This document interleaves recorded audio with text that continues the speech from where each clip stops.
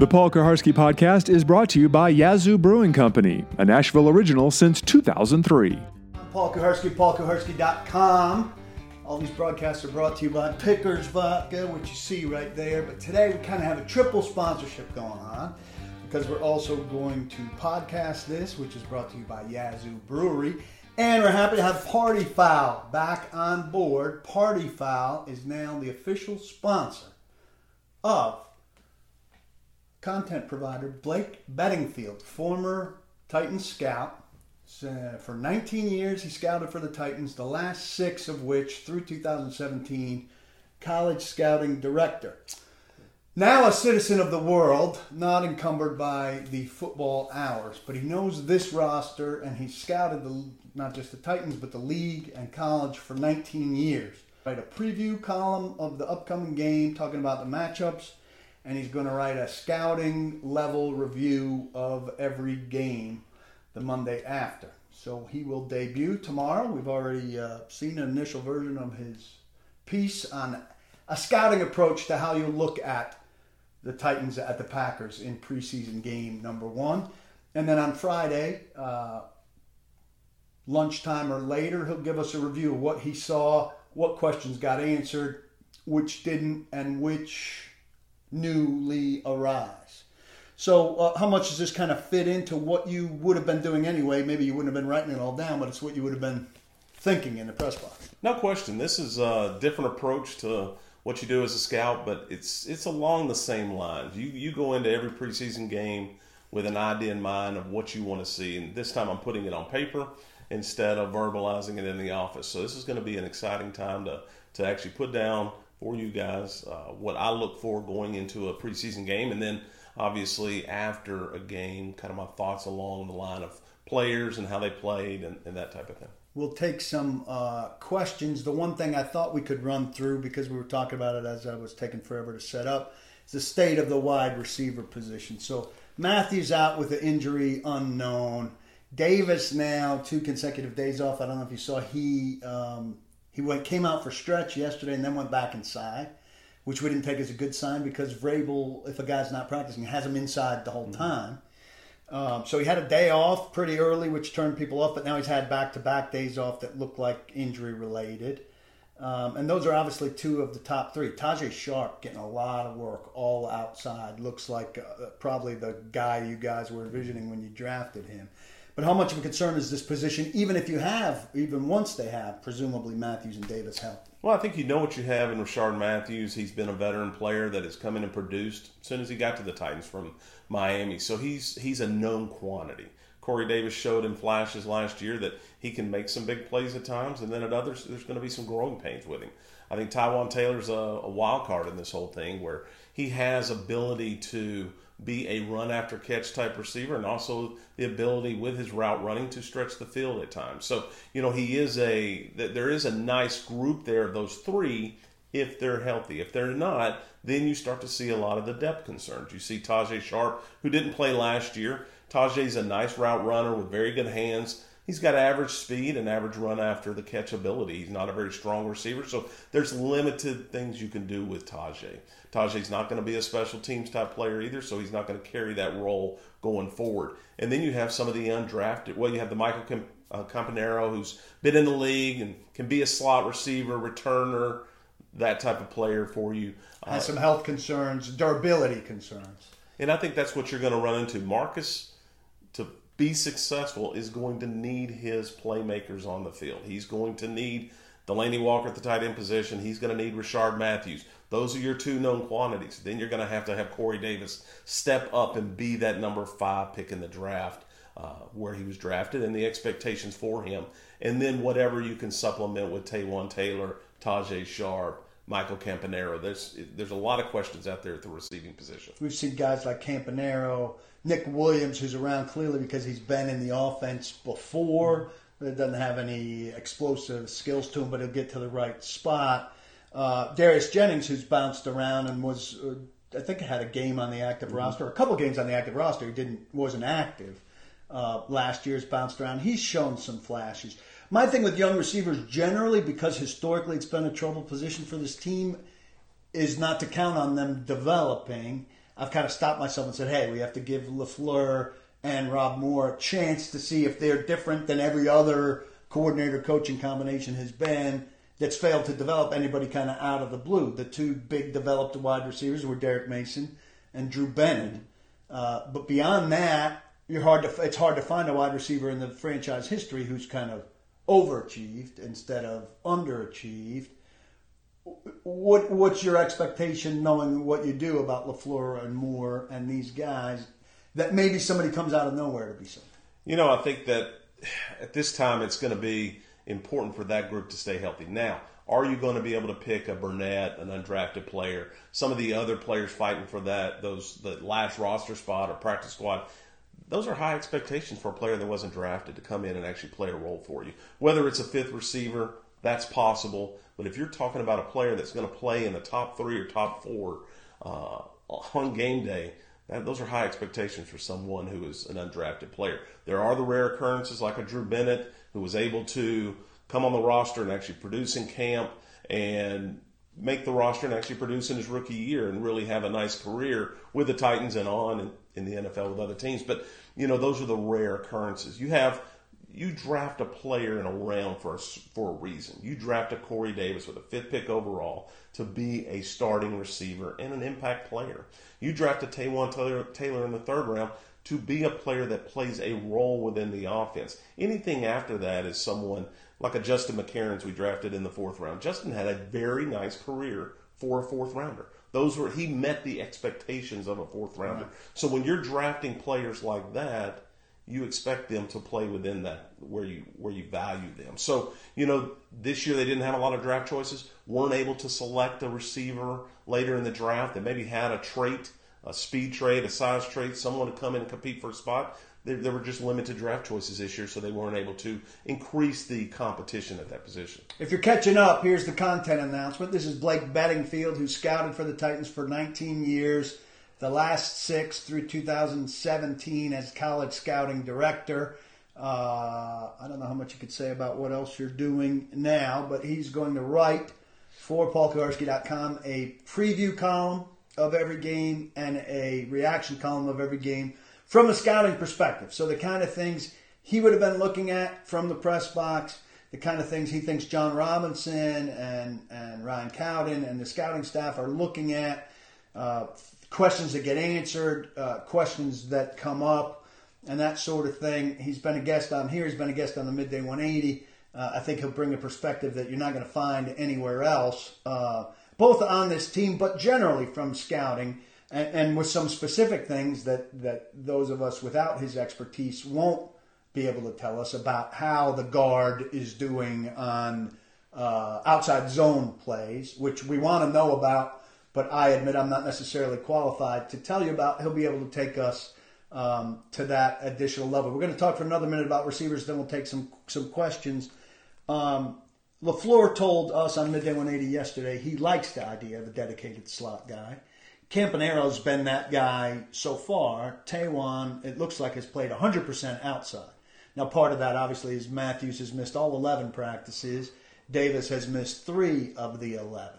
If that's a healthy stable, and Taywan's becoming an outside guy, who do you imagine the dedicated slot receiver would be? At this point, it's going to have to be Campanero. And I think what you're going to end up seeing is a lot less 3 receiver sets and more 2 tight end packages. Does that surprise you? Like when LaFleur got here, were you like me and you thought this will be a 3 wide receiver team as soon as they're able? No question. But you have, from a personnel standpoint, you look at it as who's the best player on the field at the time? Is it a Delaney Walker who lines up in the slot? Jonnu Smith takes Delaney's position at a tight end? Or would you rather have Campanero and Delaney? So it becomes a personnel. What's the best personnel to attack the defense that you're playing against? It could be a week-to-week basis if that's the group they're going to go in and play with. Taywan may be the type of receiver, and he was coming out of Western Kentucky, that it's better to feed him one position at a time, let him learn that position, and then move forward. Whether he's learning the outside right now and maybe he moves inside later where he can learn the slot, which there's a little bit more savvy and instincts to play that position. Campanero, being a veteran, being a shorter, quicker type athlete, he could fit in that role. Will he have great production? He hasn't yet in his career at that position, but it's not out of the realm of How could possibility. Rashard do in there? Rashard's not really built for that. Veteran-wise, he can learn a position. He can do some things. He can make some of the short, intermediate routes, but he's better on the outside. He's better of a chain mover, first down guy. He has a very good feel for down and distance, the flags, what he needs to do. Rashard's been a very good, complete receiver within his skill set. Do you draft the best talent or the best fit to the system? Somebody's asking. The system's changed over time, just in the last few years. So if you draft the best talent available each draft, you have a better chance of hitting than missing. Now, if you start drafting toward the specific offense or defense that you're looking for, and you have these changes in the head coach and coordinators like you did this past year, you're going to lose some players. There was a couple of years ago when Mike Munchak was the head coach, we drafted a defensive end out of LSU that fit the system that he was going to run. And once we made the change and moved on from Munchak and his defense to Ken Wisenhunt, the player no longer fit. Now, he was a nice player for the system where we drafted him, but he wasn't going to fit the new one. So, it's a little bit of a gamble at times, but you will need players to fit a role, and you will draft at times for a system, but for the most part, you're better off drafting the best player available. How does Campanaro compare to Weems, who obviously didn't pan out last year? Very similar players. Veteran Weems was a little bit older, but same size, same skill set. Weems made his mark more on special teams. He could actually cover kicks as well as return. So, there was that added versatility there, being able to run down and cover kicks. But that's what you're looking for in a fourth and fifth wide receiver. When you're going to make the team or be active on game days, you're going to have to cover kicks or return kicks. The versatility is important. You can't get by just being a nice route runner. You think the Titans think about somebody like Malcolm Mitchell? He's hurt, so it'd be a while before you looked at him. Malcolm would be a guy for sure you look at if he's healthy and when he gets healthy. He's an athletic player. He's just had the injury bug. Had it back in college at Georgia, and he's carried it on through the NFL so far. But he is a player that would definitely you would take a look at, because coming out of the draft, he was a well thought of player. Just had a number of injuries and really struggled staying healthy. Would you rather have him, given if they're both healthy, him or Jordan Matthews? Jordan's a different player. Jordan's not going to run down and cover kicks unless he's changed and just looking to stay in the league and kind of change his mindset and focus. Jordan's very similar to Rashard Matthews in a lot of ways. Probably not the hands Rashard has or the consistency catching the ball, but a bigger, more physical receiver that can catch. It's going to be probably, if you bring a Jordan Matthews in, it's a Tajay Sharp, Jordan Matthews type up in the air competition, and the winner would stay on the team. The loser would probably get cut at that point. But for Jordan to come in and be a player, he's going to have to take over somebody's role unless he completely switches his mindset and becomes a guy that's willing to go down and cover kicks. It happens to players. Players come in with a certain mindset that they are a receiver or they are a safety, and very quickly they can turn into a special team player. Circumstances change, and you say, hey. Yeah, it happened with Donnie. Sticking around. Donnie Nicky's a great example of that. Thought he was a safety? Yeah, he thought he was a safety. It took over the special teams role because he was forced to be active on game days, and there was a time where we cut Donnie Nicky before the first game of the year to actually add an extra kicker when Joe Nedney got hurt, and kind of woke Donnie up at that point, and he really embraced the special teams role when we brought him back, became a special teams captain, and had a nice long career at that position. We are Periscope Facebook Live, brought to you by Pickers Vodka. This is also being podcasted, which is brought to you by Yazoo Brew. And Blake Benningfield, the new contributor to PaulKuharsky.com with scouting perspective, pregame and postgame, is brought to you by Party Foul. Hot chicken, local brews, boozy slushes. There's one in Murfreesboro, there's one in Donaldson, and our home base one is in the Gulch, not far from the Zone office. We're most appreciative that they're on board making this possible. I think it's going to be really a great addition that adds new texture, new depth, and stuff that you don't have. Mac wants to know what criteria you guys used in evaluating injuries in terms of measuring the quantity against maybe the type of injury when you're scouting. Part of the injuries, and I've always said that you always leave that up to the expert. So as a scout, you're going to go in and you're going to acquire the information. You're going to acquire information about the injuries, the off the field, obviously on the field, how they learn from coaches and how they, participate. Are they first in line? Are they first in the meetings? that type of stuff. That's part of the evaluation process. You're gathering information. Once we get the medical information, that goes to the trainers and the doctors. And, you know, it's very tough for a scout to determine whether a player is injury prone or should not be drafted for an injury.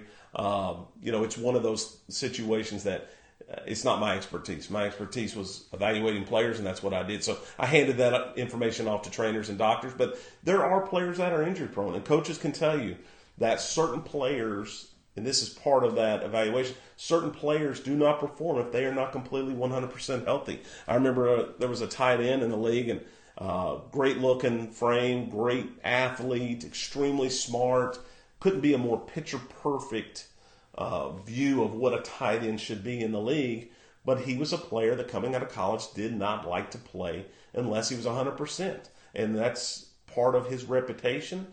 He's had a nice long career because of the intelligence and the athleticism and that type of thing, but he's also spent a lot of time on the injured reserve. And, you know, those are the type players that you have to give that information to the trainers, give that information to the doctors, the general manager, and let them make that decision. So in tomorrow's debut piece by Blake Bedingfield, you talk a little bit about the thinking about practice squad, even at this early stage. How much and how conceivable is it? How did you guys monitor people on other teams who you thought might become available, either for a spot on the 53 or potentially to be pulled over to your practice squads? Off like 90-man rosters, 32 teams. Did you dole out specific guys to watch, or how do you keep tabs on guys scattered among that big a field? So part of that group you're gonna watch as preseason games go along. You're gonna have your pro scouts are going to divvy up the league, and they're going to start looking at the preseason tape of games, and not only watching the games, but actually reading some of the articles that happen in those cities, whether it's a journalist and a writer that covers the team on a day-to-day basis. They will give you a good indication of what the coaches are thinking, or that's not fake, you know, who is producing in practice because of injuries like the Titans have with Rashard Matthews, with Orakpo, with some of these injuries, who is taking their spot. So those are things that alert the pro departments so they can start watching them on film. But during the draft process, you will go through a very long, extensive process of not only ranking and evaluating the draftable players, but you're ranking and evaluating the undrafted players too. So there are players that the Titans or any team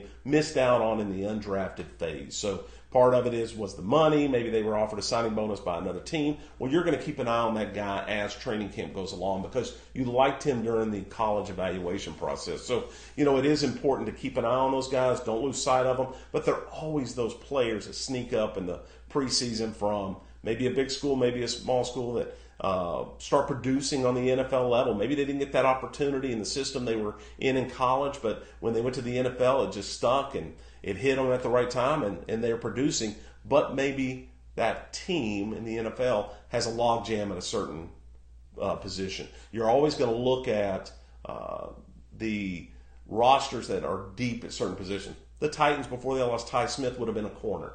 Other teams would have evaluated the corner position with the Titans to see who they're going to cut. Maybe they could get a Kalen Reed. Maybe they could get a player that could make their 53-man roster. That injury to Ty Smith kind of hurt, but those are the type of things that a pro department's looking at. Who's somebody like that? You have a recollection of somebody you guys maybe just missed out on a draft, or you took somebody else because you had him slightly higher that came free that you brought in, whether he had success or not, but that's why he landed here for a time? You know, not right off the top of my head. We've had some players that we eyeballed pretty hard, or we gave a nice amount of money to, or we offered a nice amount of money to in free agency. Nothing right off the top of my head, but I'm sure there are probably a few hundred.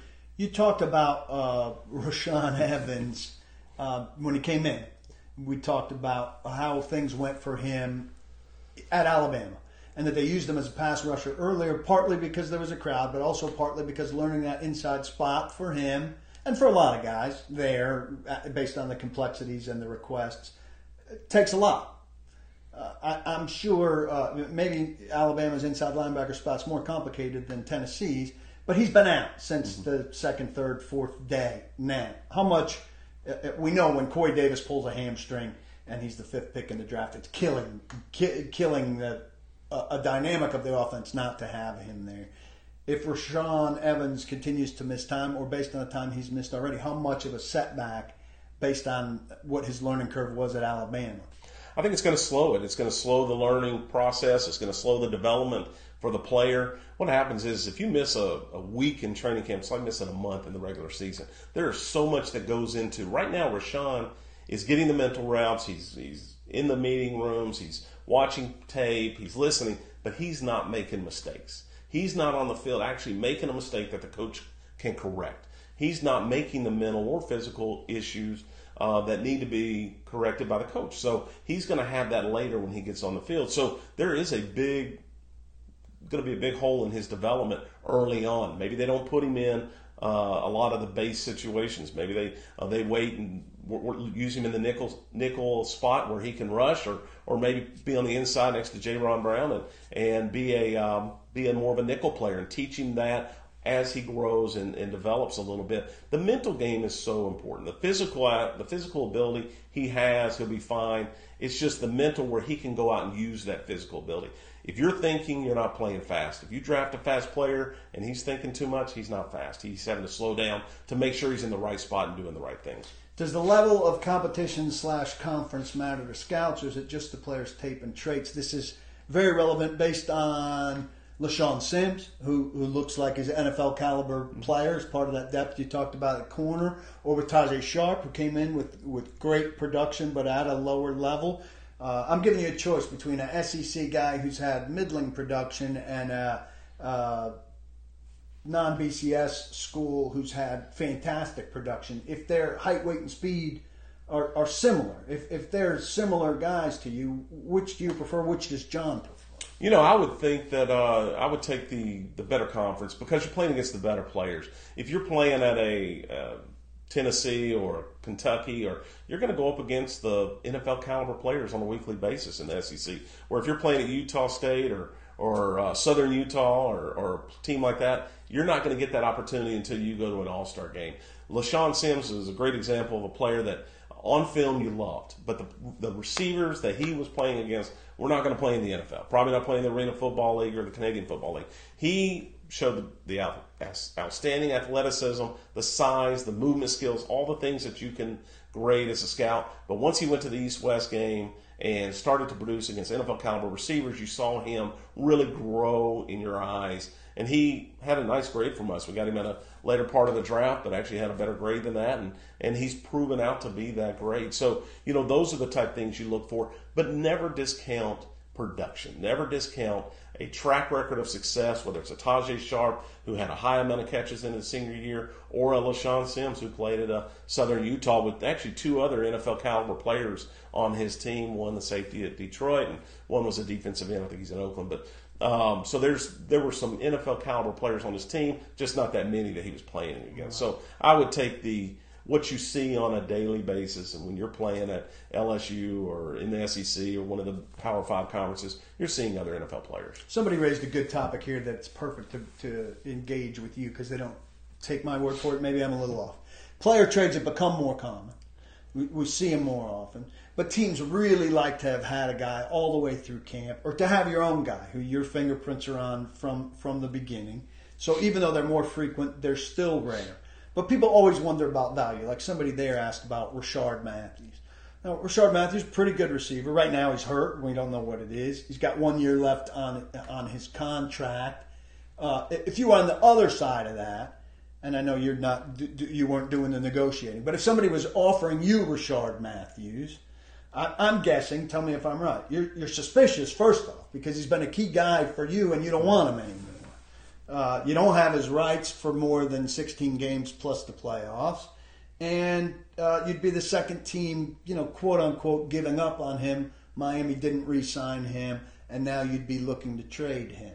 How wary are GMs of those kind of things? I imagine when thinking trade, you're generally scared. You really have to convince yourself that somebody's worth going to get. Yeah, there's a process you go through, and part of the process, does the player fit for you? How is he going to fit for you? What are you giving away in return? The value of a draft choice or maybe a player that you're going to give away in return. So you're going to value that. You're going to actually put that side by side and say, if we're giving up a Rashard Matthews type player for a starting, tight end, okay, how valuable is that tight end? So versus a draft choice. So if you're getting a player like last year, the Titans traded a later round draft choice for David King, and they said, well, that David King is worth more than this draft choice we're going to select, or the player we can select there. So at that point, we'll see this year if that pans out. But you're going to go through the process of first, does he fit? What's the value you're giving up? Money that's involved in that. But also, what can we find out about the player? Can the pro scouts from the Titans call pro scouts from other teams that he's been on and find out what type of locker room player is he? How does he learn? The little things that maybe have been wrong from college, where you can't go back to a college report on a player, but actually have to start getting information, and maybe the general managers have a good relationship, and you have to work together in that industry. There are 32 general managers, and you really can't lead someone down a path of lying. So you can't lie to a general manager, because at some time you're going to have to negotiate with them again, and you don't want to have that reputation. There have been some in the past, but that's not something that you really want to do. So if you're asking up front about a player and how he learns and that type of thing, then you're going to get his best opinion. But it is the opinion of another team. Also, draft picks seem to be really highly valued. So that was a conditional 7th for David King. But David King hasn't done anything to distinguish himself that you wouldn't get out of, say, Julius Wormsley, who's playing with the second team now. So even though that 7th rounder that they gave away was hardly a lock, in hindsight now, would you rather have had a guy to take a shot on in the 7th round than David King? It depends. Does David King come in? And he got extension, right? Yeah, and does he come in and play in the rotation? Is he a guy that takes Carl Klug's spot and is an upgrade over that type player? I think that's going to be very important for David King. Now, could you have used that 7th round pick on a receiver that had a height, weight, speed trait that you needed to come in and be that 5th receiver that was going to make your team as a special teams or maybe an eventual developmental receiver? Well, that's something that you won't know now. But, those are the type draft choices that you hate to give up, because you never know what that player could turn into. Could it turn into a Cortland Finnegan? Could it turn into a Eugene Amano? Could it turn into a late round LaShawn Sims, somebody like that? Yeah, it could. So, it just depends on the draft, the depth of the draft. The Titans this year saw that they had more of a need for the quality of a player, trading up for all those draft choices. They gave away a lot of the later ones that can affect your depth. There was a line after which, as a college scout, you had more pull in the draft room, and I imagine also as the college scouting director. Some people have heard this story before, but some not. So you get to a certain point in the draft, and the GM tends to start to value more the guys people like you are standing on the table for. Where is that line? And then what are you trying to do when you're given more of a chance maybe to sell your guy that not everybody knows with the same depth? When you start looking at players, whether it's a college director or a scout, you've got a total of about 1,400 players that the team is evaluating in the college year. So you're going to have an area scout that's probably looking at and writing up 500-plus players. You're going to have a regional guy that's writing up 500-plus players, and you're going to have a director that's writing up 400 to 500-type players. That is a year-long process. For the general manager to go through and be able to see those top 400 or 500 is almost impossible. You're going to be able to see maybe the top 150, but there are 250 total draft choices a year, and really feel good about that evaluation as a general manager. So under Floyd Reese, for a lot, Floyd made a lot of good decisions later in the draft, and he had a veteran scouting group that he listened to, whether it was a C.O. Mercado or a Cole Proctor or whoever it may have been on the scouting staff. And we got a lot of good players late in the draft because of him listening to his scouts, standing on the table, wanting a certain player late in the draft, and really giving them that ability to go out and put their stamp on that. Your impact in terms of that when you were that guy, more after the 3rd round, is that fair? I think so. The GM's going to make the pick in the first 3 rounds, no doubt about it. Part of the knowing what your role is as a scout, you're going to let him do that because that's his job, that's your boss, and you've given all the information to him, and now it's time for him to go out and make that pick.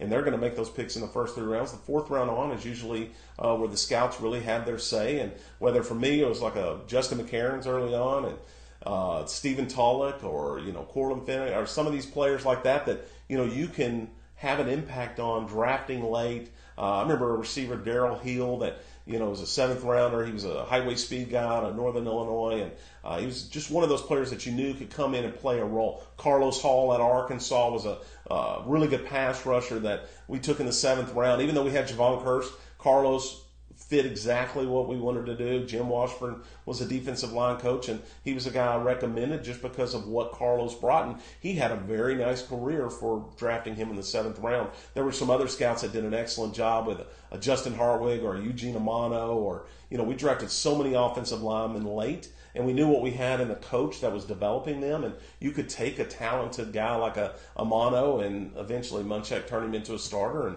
same thing with Hartwig. Hartwig was a left tackle at Kansas, and he ended up playing center for a long time in the NFL just based on our scouts' views and the offensive line coach developing. I know it used to be for in camp that the whole scouting team would be in for a week or 10 days and you'd see all the guys around. I don't know. I'm not sure how it works now. You've always lived here, so you've been around watching them on a daily basis. So you helped assess a guy who's a 5th rounder, who's not a lock for the roster, and you're watching him practice on a daily basis.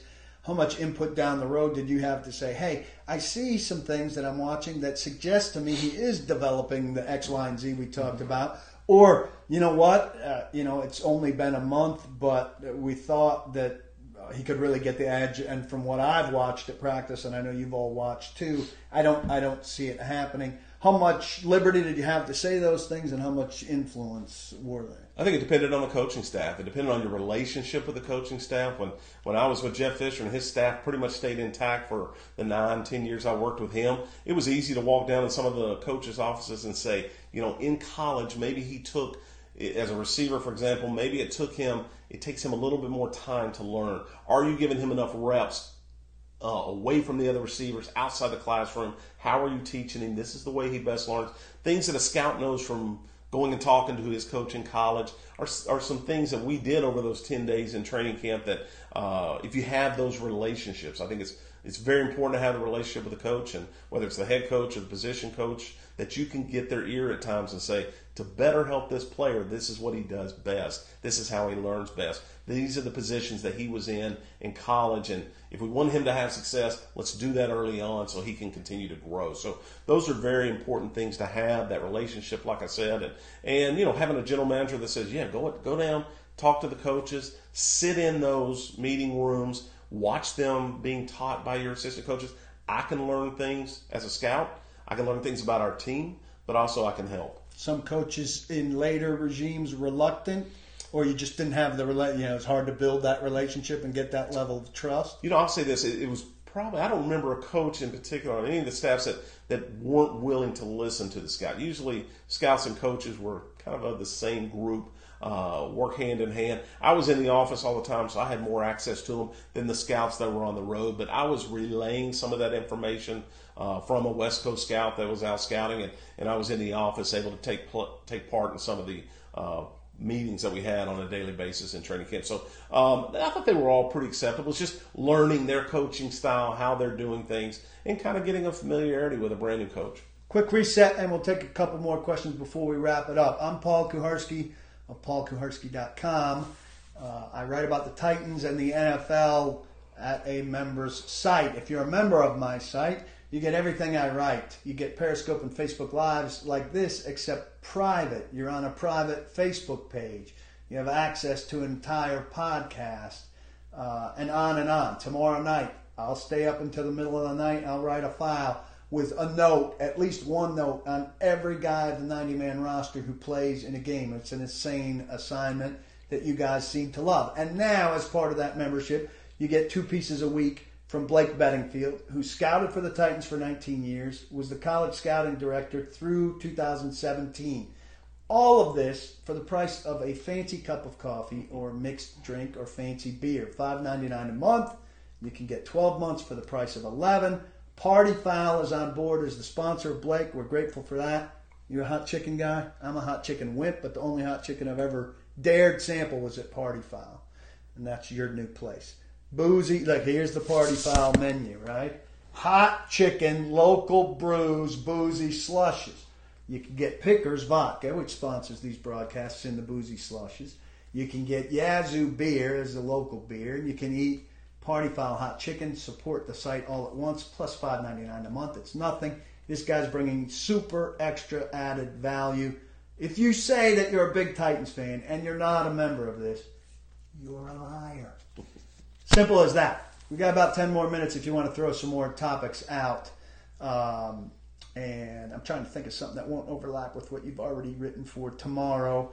John Robinson is now very much more in control. He is the singular force because Mike Mularkey's not here anymore, and he was Amy Adams Strunk's pick as the coach. Now John's done the hiring. I know John's not walking around the building any differently, but when you assume that level of control, he's the most powerful football person in the building unquestionably now. Do things change at all for him, or is he's coming up now too? He inherited a left tackle who he managed to get under a new contract. He's going to have a quarterback decision to make, and he's going to need to see what his quarterback does this year. You know, I don't think there's any different walking in the office. This is what you want. When you're a general manager and you somewhat inherited a head coach, even though they were kind of hired at the same time, you kind of inherited Mularkey. You want to have your own guy. You want to have the person that shares the same vision of players, the same vision of offense and defense, and work together. And, you know, it's going to be important for Vrabel to start off. He's got a team that just came off a playoff. He's got a roster that's ready to win now. You mentioned Taylor Lewan getting the big contract. He's obviously the highest paid offensive lineman in history, which I think I mentioned on your show that day. You said he was the best athlete on the team. He's paid like that. And you've got a quarterback that's going into his years where it's now time to produce. Unfortunately, he's had to deal with a number of head coaching changes, a number of offense coordinator changes, a number of quarterback position changes. That's tough. That's tough for anybody.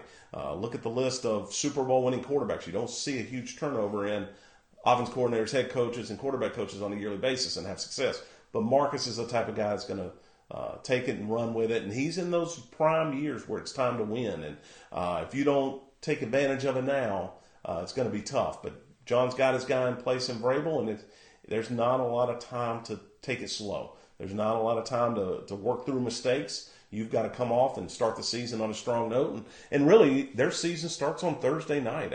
As little as people put into the preseason from a fan aspect, for a team and a personnel and a coaching staff, it is imperative that you start off well. Whether you win the game or not as much a concern. You want to win all of them. But, you know, it's how the starting offense plays, how the starting defense plays, special teams. Are they starting to define roles? And the players that you had pegged as a 2-deep player, are they producing to that level? Are we going to have to go out and find somebody else? I think it's very important. Starting Thursday night, you're going to see a lot of the backups play, and it's how they play on Thursday night that's going to determine whether some of them make the roster on the 53. Somebody asking about Vaccaro. We will cover him tomorrow. How much? Tell us about your process. Somebody's asking about if you'd be credentialed. You're not coming to games. You study film. So tomorrow night, do you watch the game on TV, and then how quickly do you have the All-22? How significant is it to watch the All-22 versus the TV tape? And kind of what's your process for watching a game at scouting? I think it's important to watch the All-22 because it's hard to watch an offensive lineman or a defensive lineman from just the TV view. You really need to see the sideline and the end zone view where you can evaluate what they're doing, what their steps are. There's some technical and fundamental things that you hope that they're on point at this time. You have at least 4 of the 5 starters going to play tomorrow. Jack Conklin's still out, but he'll eventually be okay. And then you'll get that group back together. So I think that's very important. That's real important to a new offense to have a stable group of offensive linemen together.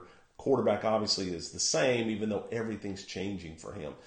One of the running backs is different. The receivers aren't healthy yet. So, the important thing is to have that stable group of 5. But I think the All-22 is very important. It's good to watch it on television. I think TV viewing is underrated at times for a scout. I remember when I first started scouting that Scott said, don't be a TV scout. But I think there's things you can grab from there. And I've always liked it. I like the live view at times for certain positions, but not really for every position. You can't see the safety where he lines up at the beginning, right, on a TV tape. So right away you don't know what exactly the approach is there. Certain stuff, it sounds like offensive line. All 22 is particularly helpful. I imagine that deep safety, you need to see it from a higher angle. Sure. No telling where they playing, what his instincts are. You've got a really good safety in Kevin Byard, and Vaccaro's a veteran guy, so he's going to come in and it's not like he's learning anything really new. He's working with a really good one. There should be a veteran group of DBs there with Butler and Ryan, and Dory's still young, but he's working himself into that. He's in year 2. So, it's a good group for a new guy to come into. You got a hidden gem on this roster, or somebody that you would like to see do well that you think's got what it takes and you hope it comes out of them? I think that what I would like to see is how Aaron Wallace is going to play this year. Aaron has the ability, and he's just been dinged up a little bit. But he was another one of those late round draft choices, but he has the ability to give you something in the pass rush game. He's smart enough to where he could kind of play that Nate Palmer role where he could be an outside, inside special teams player. The big thing with him is staying healthy. But I think Aaron is a nice backup type player that if you had to play with him for 2 or 3 weeks, you're not going to miss much. So, it's one of those things where I think he just needs the time and to be healthy and to play. So he's kind of that sleeper guy that didn't play a lot last year at all and has an opportunity to actually make the team and play some. Reed, directly from a scout, what he's looking for going into a game, what he's seen coming out of a game. Once we're in the regular season mode, you'll hear from Blake on the site on Friday afternoons and on Monday afternoons. His debut column will run tomorrow at paulkuharsky.com. If you can't get below the Reed Moore line, you're missing out. This was a big sales pitch. Pleased to announce it. Really looking forward to working together. You've always been good to me, and I think it's a win-win situation. Also, we're going to start working on our hot chicken appetites for party fowl, and we certainly know what the chasers will be. Blake, great to have you on board. Thanks a lot. Looking forward to it. Thanks, everybody, for coming. Pass this around, rewatch. There better be some membership stuff waiting for me when I get online. It's time if you haven't pulled the trigger. Thanks to Pickers in particular sponsoring the video casts. Appreciate all your support. Look forward to providing you with more and more good content with this guy's help. Thanks.